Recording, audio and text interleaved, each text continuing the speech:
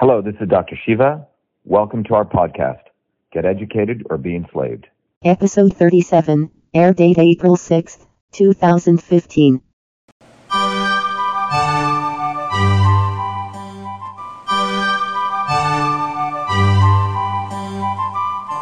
There's two types of e-commerce within those countries, right? So someone in India wanting to buy from someone in India or someone in the US.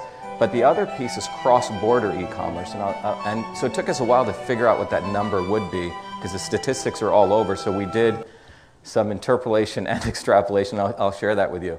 But there's three types of connectivity we sort of looked in this report. One is where people actually have web access. If you go to many of these developing nations, people have access to the web.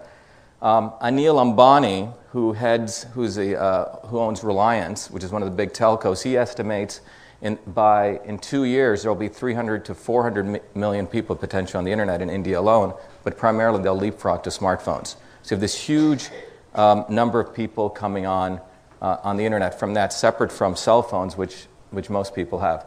But the other part is most of these small businesses, still their interaction is with the Postal Service. So the other emerging piece that we can't forget is social commerce. I have a house in India.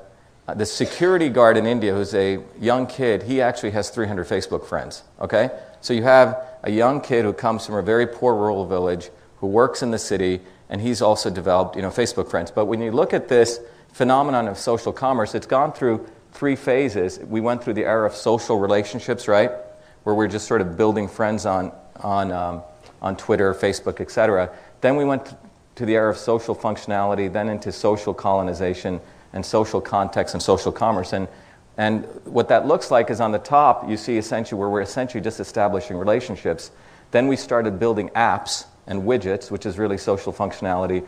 And then we went to sort of colonizing the web, where we started using IDs and started understanding who people were.